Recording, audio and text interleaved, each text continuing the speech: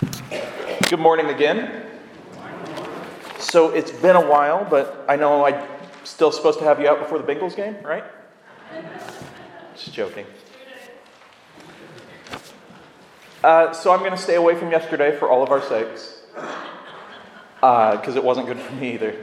But to start with, there was a young family having Thanksgiving, and it was at home, and just the three of them, the mom, the dad, and the little boy. But they really wanted to go out, so they dressed up, they sat down, they had the table all made up, they had a centerpiece and everything. And so while they're eating, the little boy, he's eating, and he kind of looks up and says to his dad, "Dad, when people eat worms, do they like it?" And the dad's like, "Son, this isn't the time for stuff like that. We're having a nice dinner." And, he kind of put it aside, and so the boy went back to eating. And then afterwards, the dad brought him up and said, "Hey, you understand that we don't talk like that at the dinner table, but why were you asking that then?"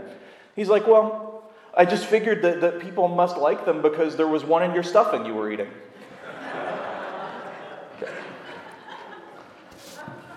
Thanks. So,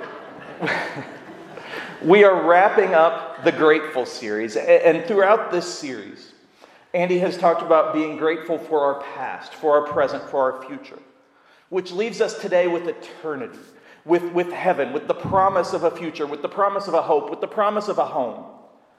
And to get there, for me, I love to look at the book of Revelation.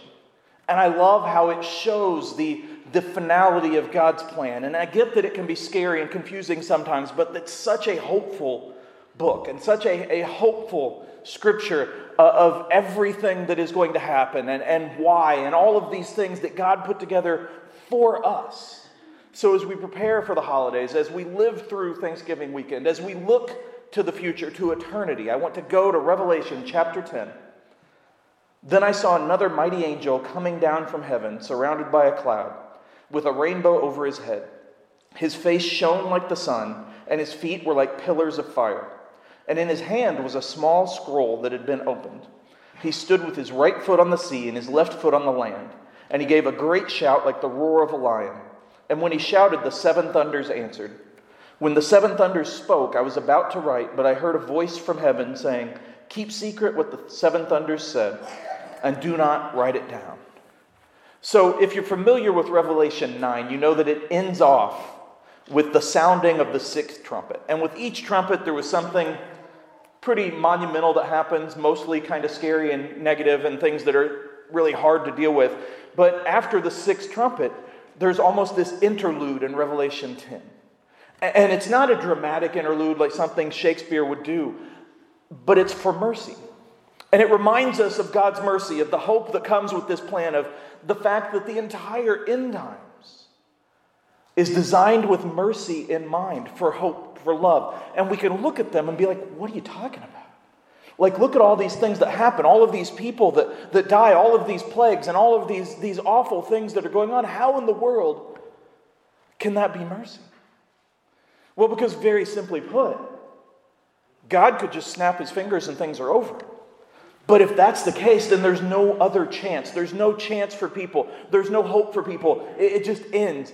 But because he is love, because he has a plan, because he has a purpose, he allows it to take longer. He allows it to go more. He allows there to be a process so that people have more opportunities, so people can have hope, so people have a chance to choose him, so we have a chance to show him to others. And in this scripture, the part that I've read so far, it talks about the angel, and perhaps it's Gabriel because it refers to him as the messenger, and he brought a pretty important message at one point. Maybe it's Michael. It doesn't really matter who the angel is.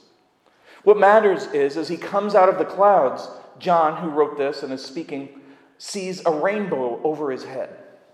Now, obviously, that is indicative of God's plan, and it shows that he still promises to do things for our good and not to end the world in a certain way, but to give us hope and a chance. But it's also scientific. Because if you look through the clouds at an angel coming down, you're going to see a rainbow because of the water. So it reminds us, not just that God has a plan, not just that he's in control, but that he works through science too. And sometimes we kind of separate the two, but God created science for us, and He gave us this chance to live in a world that kind of makes sense sometimes. With time and with physics and with all of these things that you don't necessarily like to study, but that exist for our good. And so it reminds us that God is in control of everything. There is nothing beyond His control, nothing that He doesn't understand, nothing that He doesn't know. And as the angel comes down, we'll talk about the small scroll or the little book, however you want to refer to it later. And the short answer for that is, just like the other scrolls, we don't know fully what is in them. There's no explanation for this one at all after this. But I will talk about it later, but it's probably something to do with God's plan or the time or specifically Revelation. But as the angel lands, he has a foot on water and a foot on land, which again shows that God has mastery of both, of everything in the world. There is nothing beyond His control. And I get that we can look at the world and see chaos and see evil and see all of these things and be like, how in the world can this happen? God still is in control. And He still has a plan, and He still is perfect. And the angel speaks with the thunderous voice of God. It refers to the seven thunders, and that goes back to Psalm 29, where it speaks of the thunderous voice of God, and 7 times it refers to the voice of the Lord in that psalm. And so basically this is telling us the angel is speaking with God's authority, and then God's voice comes out over everything. And now the big one.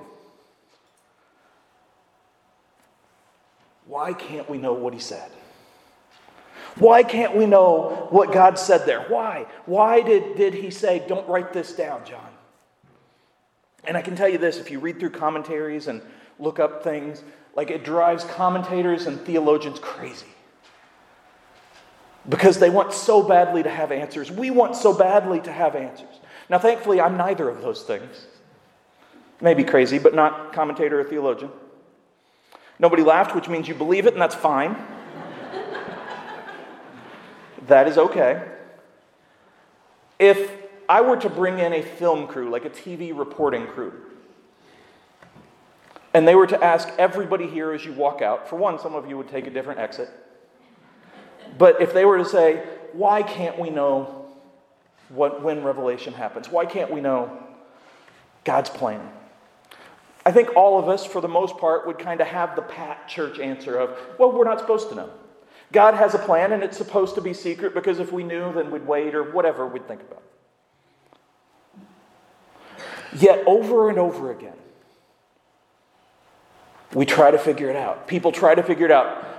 Religions have been built over predictions of when the end times are going to happen. The disciples believed they were living in the end times, and so they wanted to figure out exactly when it is. Paul's generation and beyond, our generation, we always look to things and say, well, this fits, and so maybe we're in the end times. And I don't know if it's because we just want to know so that we're ready, or we just want to know so other people are ready, or if there's some kind of feeling of honor of being in the last generation. But regardless, we have to trust that there is a reason, and it's for us. We should be grateful for not knowing. Now, my feeling on what the thunders say is that whatever it is, it points exactly to when it's going to happen. Maybe it refers to a specific person. Maybe it talks about Joe Burrow getting healthy finally. Maybe it talks about something else in that's going on in the world at that point, or some technology or something, or to a specific person. But I believe that it would point to it exactly. And again, for us not knowing, we should be grateful. Not just for eternity, but for the plan, for not knowing. And you may be like, but why? So I have a quote, and it's been a while since I've done this, and so I assumed that everybody was really missing C.S. Lewis. And so I'm going to bring 3 C.S. Lewis quotes to you today. And the first one is, we ought to give thanks for all fortune. If it is good, because it is good. If bad, because it works in us patience, humility, and the contempt of this world and the hope of our eternal country. It's really hard to be thankful for bad things. Now, CS and God aren't saying, when something bad happens to you, be really happy. Because I can tell you that in my life, when I struggle with things, when things are bad, when things are hard, when it's difficult, I'm not joyful about that. But we can be thankful for the chance to learn, for the chance to grow, for the fact that as long as there is life, there is hope, for the fact that we are going towards something more, that all of the pains of the earth will prepare us to help others, to understand Him, to show Him to more people. Now, again, we ask, why can't we just know? Because I'd still be pretty good about it. I'd still go to church and I'd still give and I'd do all of these things. I have a niece named Beatrice. It's probably a surprise to most of you. She is at the stage, and has been for a while now, of why. And the other day we were at the Children's Museum and there's a meteorite and they had it displayed and talked about it. And I'm like, hey, this is a meteorite. It came from space. And she's like, why? And I'm like, well, put on my science hat, because it was close to the atmosphere and the meteor was, and it kind of fell through and it got pulled in. Why? Well, you know how a magnet works? No. Well, you know the atmosphere. Why? And just why and why? And it kept going and going, and I got less and less sciencey as we went, but it still worked. But the point is, we still want to know why. Even though we understand that it's for our good, it's why. And so let's look at that. Let's look at that for a second. Why we should be grateful for not knowing. Why we should be grateful for not having this secret knowledge. Let's say that it's a long way off. I'm struggling to think of what year it is right now, but that's okay. Let's say that it's in the year 2352. And we know for a fact this is when the end times start. Well, for the most part, none of us will be here. Maybe a couple of us will still be going. But 2352 is a long way off. So think about from James and John all the way to us, that's a really long way off. So yeah, we'd still go to church and we'd still care, but there's not really any urgency at that point. Our lives are still short, but it's like, man, it's a long way off. Like, this is for another generation to worry about. And so maybe the passion isn't there. Maybe some of the hope is gone. Maybe we're a little lazier with it. So let's flip it. Let's say we find out it's next Tuesday at 3 p.m. A little scary. But let's say we know that. Well, yeah, we're going to be very urgent at that point. But we'd probably also be much more impatient with other people. And we think, well, I'd be more loving, but really we'd probably be a little judgier and a little harsher and a little more direct with, you have to listen to me. And it'd be a very difficult thing to live. And we would just be waiting till that moment. Either way, if I were to ask everyone here, if there was ever a point in your life when you were young, not if there was ever a point in your life when you were young, because we all were, but when you were young, if there was ever a point in your life where your parents were gone for the day or the weekend or something, and you had to know exactly when they came back so you could clean up things or you could fix something that had broken or something. And if I were to ask everybody to raise their hand that's been through that, I would be knocked down with the force of the wind from your hands. And so as much as we say, I'd still keep going, human nature is that if we knew the date, we'd still kind of wait until right before. And so we have to be thankful. We must be thankful to not know, to always have that hope, to always have that chance, to always have that desire for eternity, to have that desire to see His plan play out. And again, it's hard to be thankful for bad things, for job losses, for hurts, for losing people, for problems that we face, for the struggles that we face, for the world. But we know that one day we'll be in perfection. We will be in eternity. We will be in heaven. And so, by not knowing, by having short lives, by having what we have, by dealing with the good, the bad, the ugly, with everything that we face, we get to carry that hope for eternity all along, not just at one point. We get to carry it throughout our entire lives. And we get to share it throughout our entire lives. Going back to the scripture, verse 5. Then the angel I saw standing on the sea and on the land raised his right hand toward heaven He swore an oath in the name of the one who lives forever and ever, who created the heavens and everything in them, the earth and everything in it, and the sea and everything in it. He said, there will be no more delay. When the seventh angel blows his trumpet, God's mysterious plan will be fulfilled. It will happen just as he announced it to the servants and the prophets. Again, I say mercy. God's mercy is why we don't know when this happens. And it's God's mercy that it happens in this way at all. It's why the end times are in stages and not all at once, because it gives people a chance and it gives people hope. And you may be thinking, why in the world can't they see it before? We're stubborn. But it gives us a chance, and it gives people more of a chance. And you may be asking, well, then why end it at all? Why not just keep it with earth and heaven and hell and all of these things as they are? And why end life like this? Well, we go back to science. And I have a science teacher somewhere over here, so I'm going to be careful. But at some point in the far future, the sun, which is a star, is going to blow up into a red nova or a red star or a red something, I forget. It's going to get really big. And then it's going to shrink into a white dwarf, and it's going to basically cancel out life on Earth. Or, occasionally you'll hear about an asteroid or a meteor or a comet or something coming pretty close to the Earth, giving us kind of a haircut. And so, statistically speaking, the longer life goes, the longer time goes, eventually something's going to hit. God knows all of that.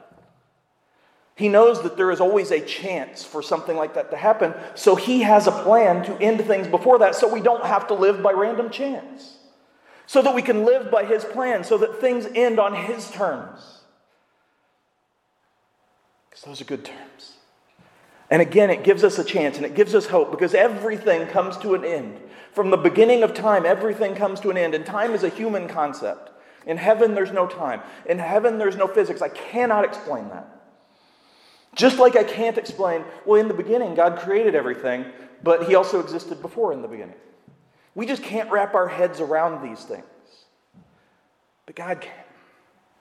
And he planned it out perfectly for us. God's plan covers for everything, for every chance, for every possibility. And it remains a mystery. And when they talk about it being a mystery, it's not in the way we use it. It's not an Agatha Christie or a Sherlock Holmes story. Although those are pretty good. It's used in the Bible more like the purpose of the church is a mystery of God's plan, or the living presence of Jesus in the believer, the gospel, the Trinity. All of these things are a mystery. It's something that can never be fully known, but still can be held, shared, loved, because God is more than everything. And God is able to cover for everything. God loves everyone, and God is everywhere. And all of that is what we can know. Whether we understand it or not, we can know it. But the end of things can still be scary. Whether it's the end of time or the end of our life or just the end of something, it can be scary. And even as Christians, as bad as the world can be, as much trouble as there can be, as much evil as you can see, there's still a lot of good. And we still have families, and we still have football. We're done with college, but we've got college basketball and still the NFL. We still have things that we like. We have Thanksgiving. We have Christmas. We have a chance to bring me lots of presents. Apparently not, but we have something.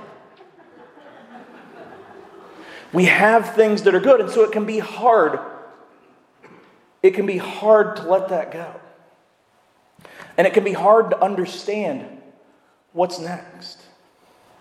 In confirmation, we had a question, and I'm going to paraphrase it a little bit. But the person asked, how will it feel in eternity? How is it going to work without time? How is this going to happen where there's just never an end? Like it just keeps going.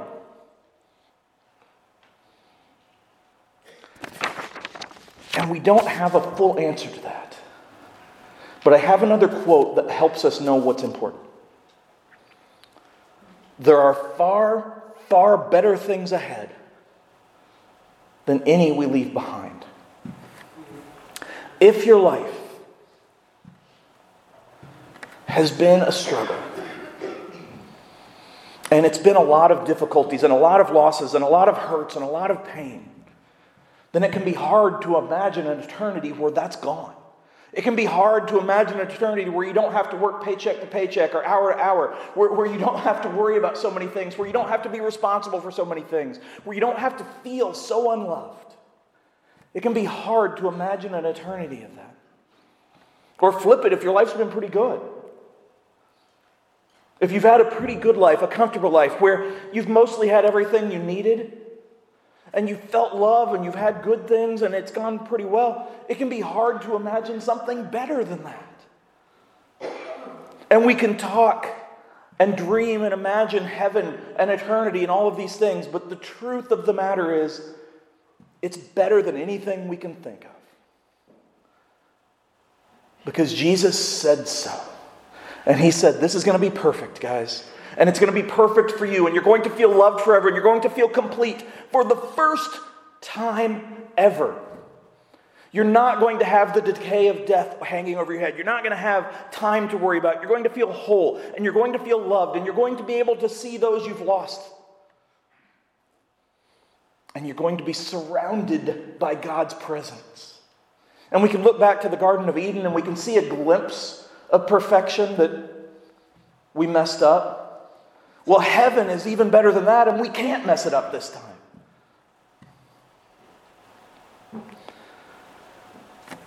Imagine living without that hope. Maybe it makes the short term a little nicer, and the highs a little higher, and the lows a little lower. But as you near the end of that, and you're thinking it just ends, like, how hopeless, how awful. We should be grateful that we don't have to worry about that. We are grateful because we have eternity waiting for us, and it's better than anything we can imagine.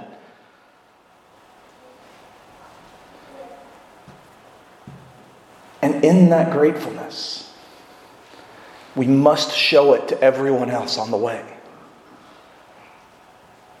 Not to be right. Not to be part of the last generation, not to shame people, but to help them to see there's something so much more than you can imagine. And this is what it looks like. This is a glimpse of it. This is eternity. To go back to the scripture as we wrap it up. Then the voice from heaven spoke to me again. Go and take the open scroll from the hand of the angel who is standing on the sea and on the land. So I went to the angel and I took him I told him to give me the small scroll. Yes, take it and eat it, he said. It will be sweet as honey in your mouth, but it will turn sour in your stomach. So I took the small scroll from the hand of the angel and I ate it. It was sweet in my mouth, but when I swallowed it, it turned sour in my stomach. Then I was told, you must prophesy again about many peoples, nations, languages, and kings. So this is some of the stuff in Revelation that makes people be iffy. It's like, what are you talking about? Why do you eat a book? All throughout school, people have told me to devour knowledge, and I never knew this is what they meant. The truth is, this is probably not literal. In fact, if we go back to Ezekiel 3, there was a similar command of eating the word and feeling the sweetness and the bitterness. And so we may think, wait, how could possibly the Bible be both?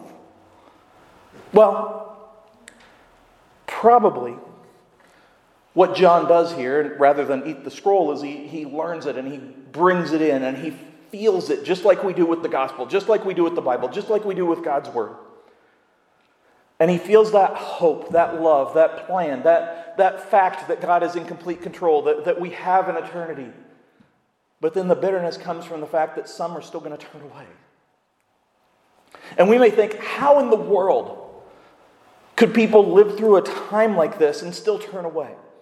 Well, not to get too deep into Revelation, but a little later, there is this 1,000 years of peace. And it's with Jesus on earth and the devil chained up. And even with all of that true, people still turn from him. And It makes no sense. But how often do we act selfishly when we know that it's the wrong thing to do? How often do we choose ourselves over others, even choose ourselves over God? And so this is a reminder of that bitterness that even though it's so sweet and so powerful and so hopeful, there's still that feeling of loss because not everyone will listen. Not everyone will love. Not everyone will turn to Him. But it doesn't stop there. It doesn't stop on the negative. It doesn't stop on the sour. It doesn't stop on Him eating the book. He is then called to preach, to teach, to love everyone. And this is old John.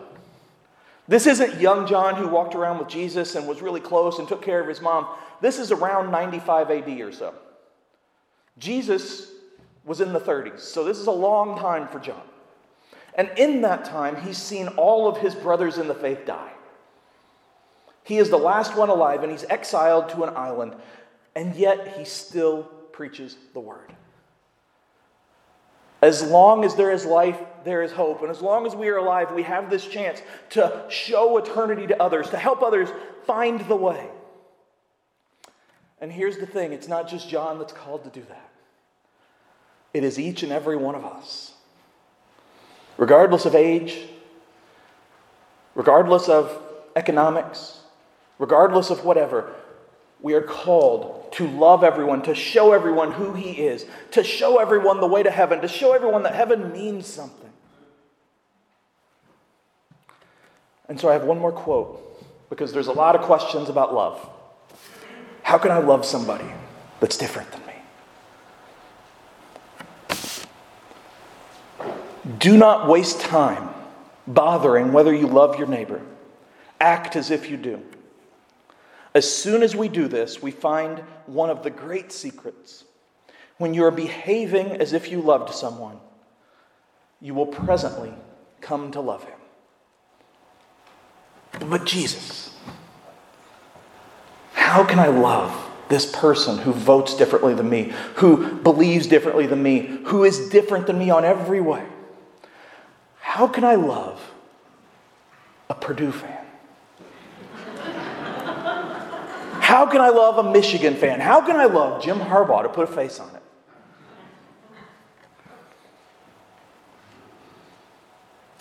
The answer is because Jesus did. And because guess what? We're not perfect either.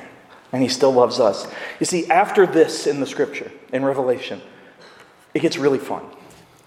And there are two witnesses, and it talks about the beast or the Antichrist, and it talks about all this stuff that maybe I'll get to talk about later. But now, it is about our call to love everyone, our call on what we do with gratefulness, and how we love everyone, how we have to truly love everyone. And to act like you love them is not being fake, because you're building that love. And if you're like, but they're so different and they're so annoying and they're so wrong, and I get it. I understand that this is a world where people have no idea how roundabouts work. And they sit at yield signs as if they're a stop sign for 2.5 hours. And I've been on the interstate 75 and 74, and I get that it can be hard to have love there. But here's the thing, and this is one of my favorite things to point out. In His last days on earth, Jesus had all the disciples together, all 12 of them.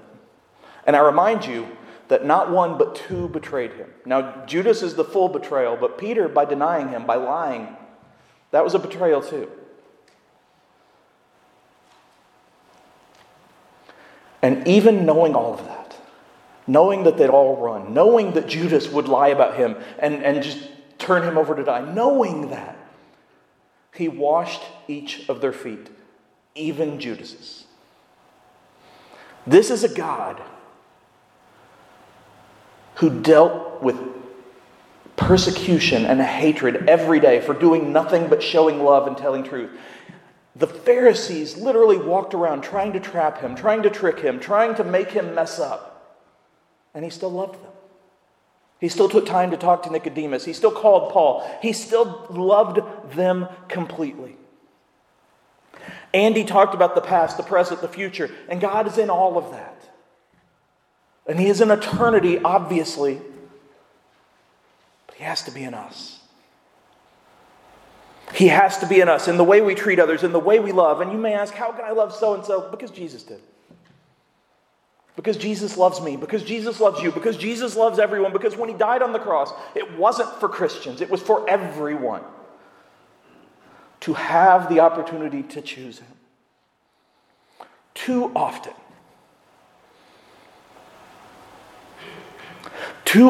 we focus on just the commands, on just the do's and the don'ts, on just the appearance, on just what we want, on just what we think should happen. Too often we focus too much on being right, on winning, on having our way.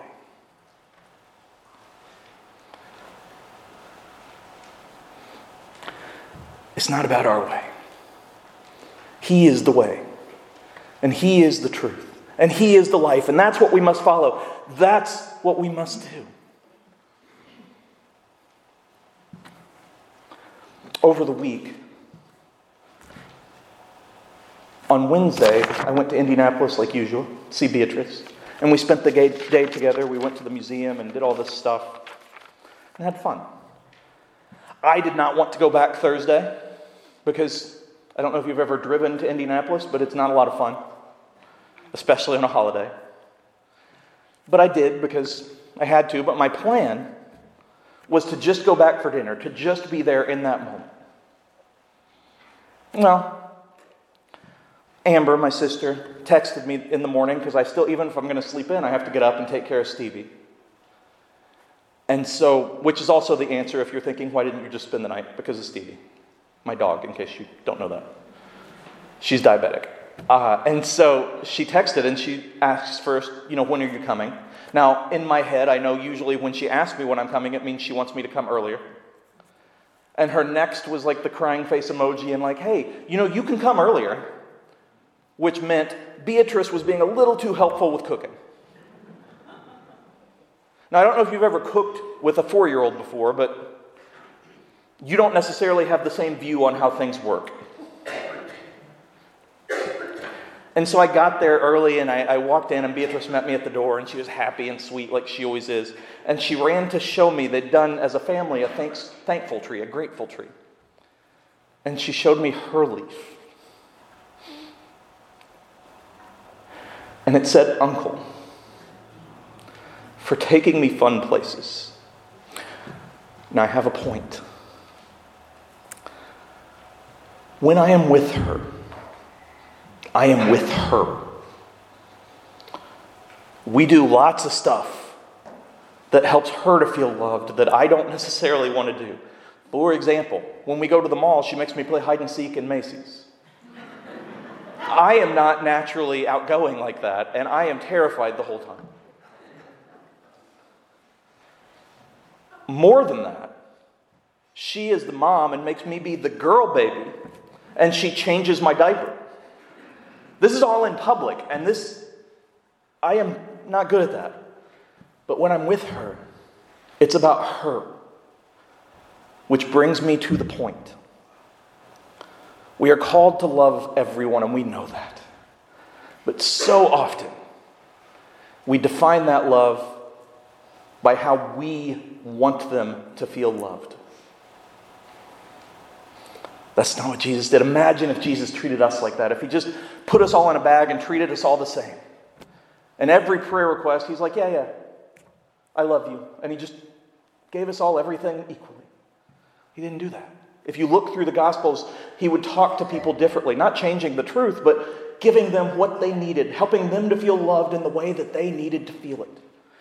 With some, He healed them by not doing anything other than saying faith. With some, He held out His hand. With some, He prayed. And it was all because He knew what we needed. We have to love people in the way that they need to be loved.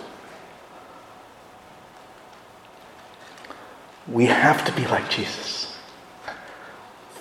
I would challenge you to go home and turn on the news, but nobody wants to do that. But I would guarantee you within 5 minutes there's some negative story, some horrible story, some tragedy, some awful thing that's evil or something bad happening in the world. I guarantee it, regardless of which news you choose. And so it's easy to fall into that of, well, they need this and they need that and this is blah, blah, blah. What they need, what we all need, is to feel the pure love of Jesus. To know that there is a hope for an eternity. To know that we live in hope, in love, in peace, in mercy. We are called to be like Jesus. He does not say, go try and love everybody. He says, go do it. So let's go do it. That's all I got.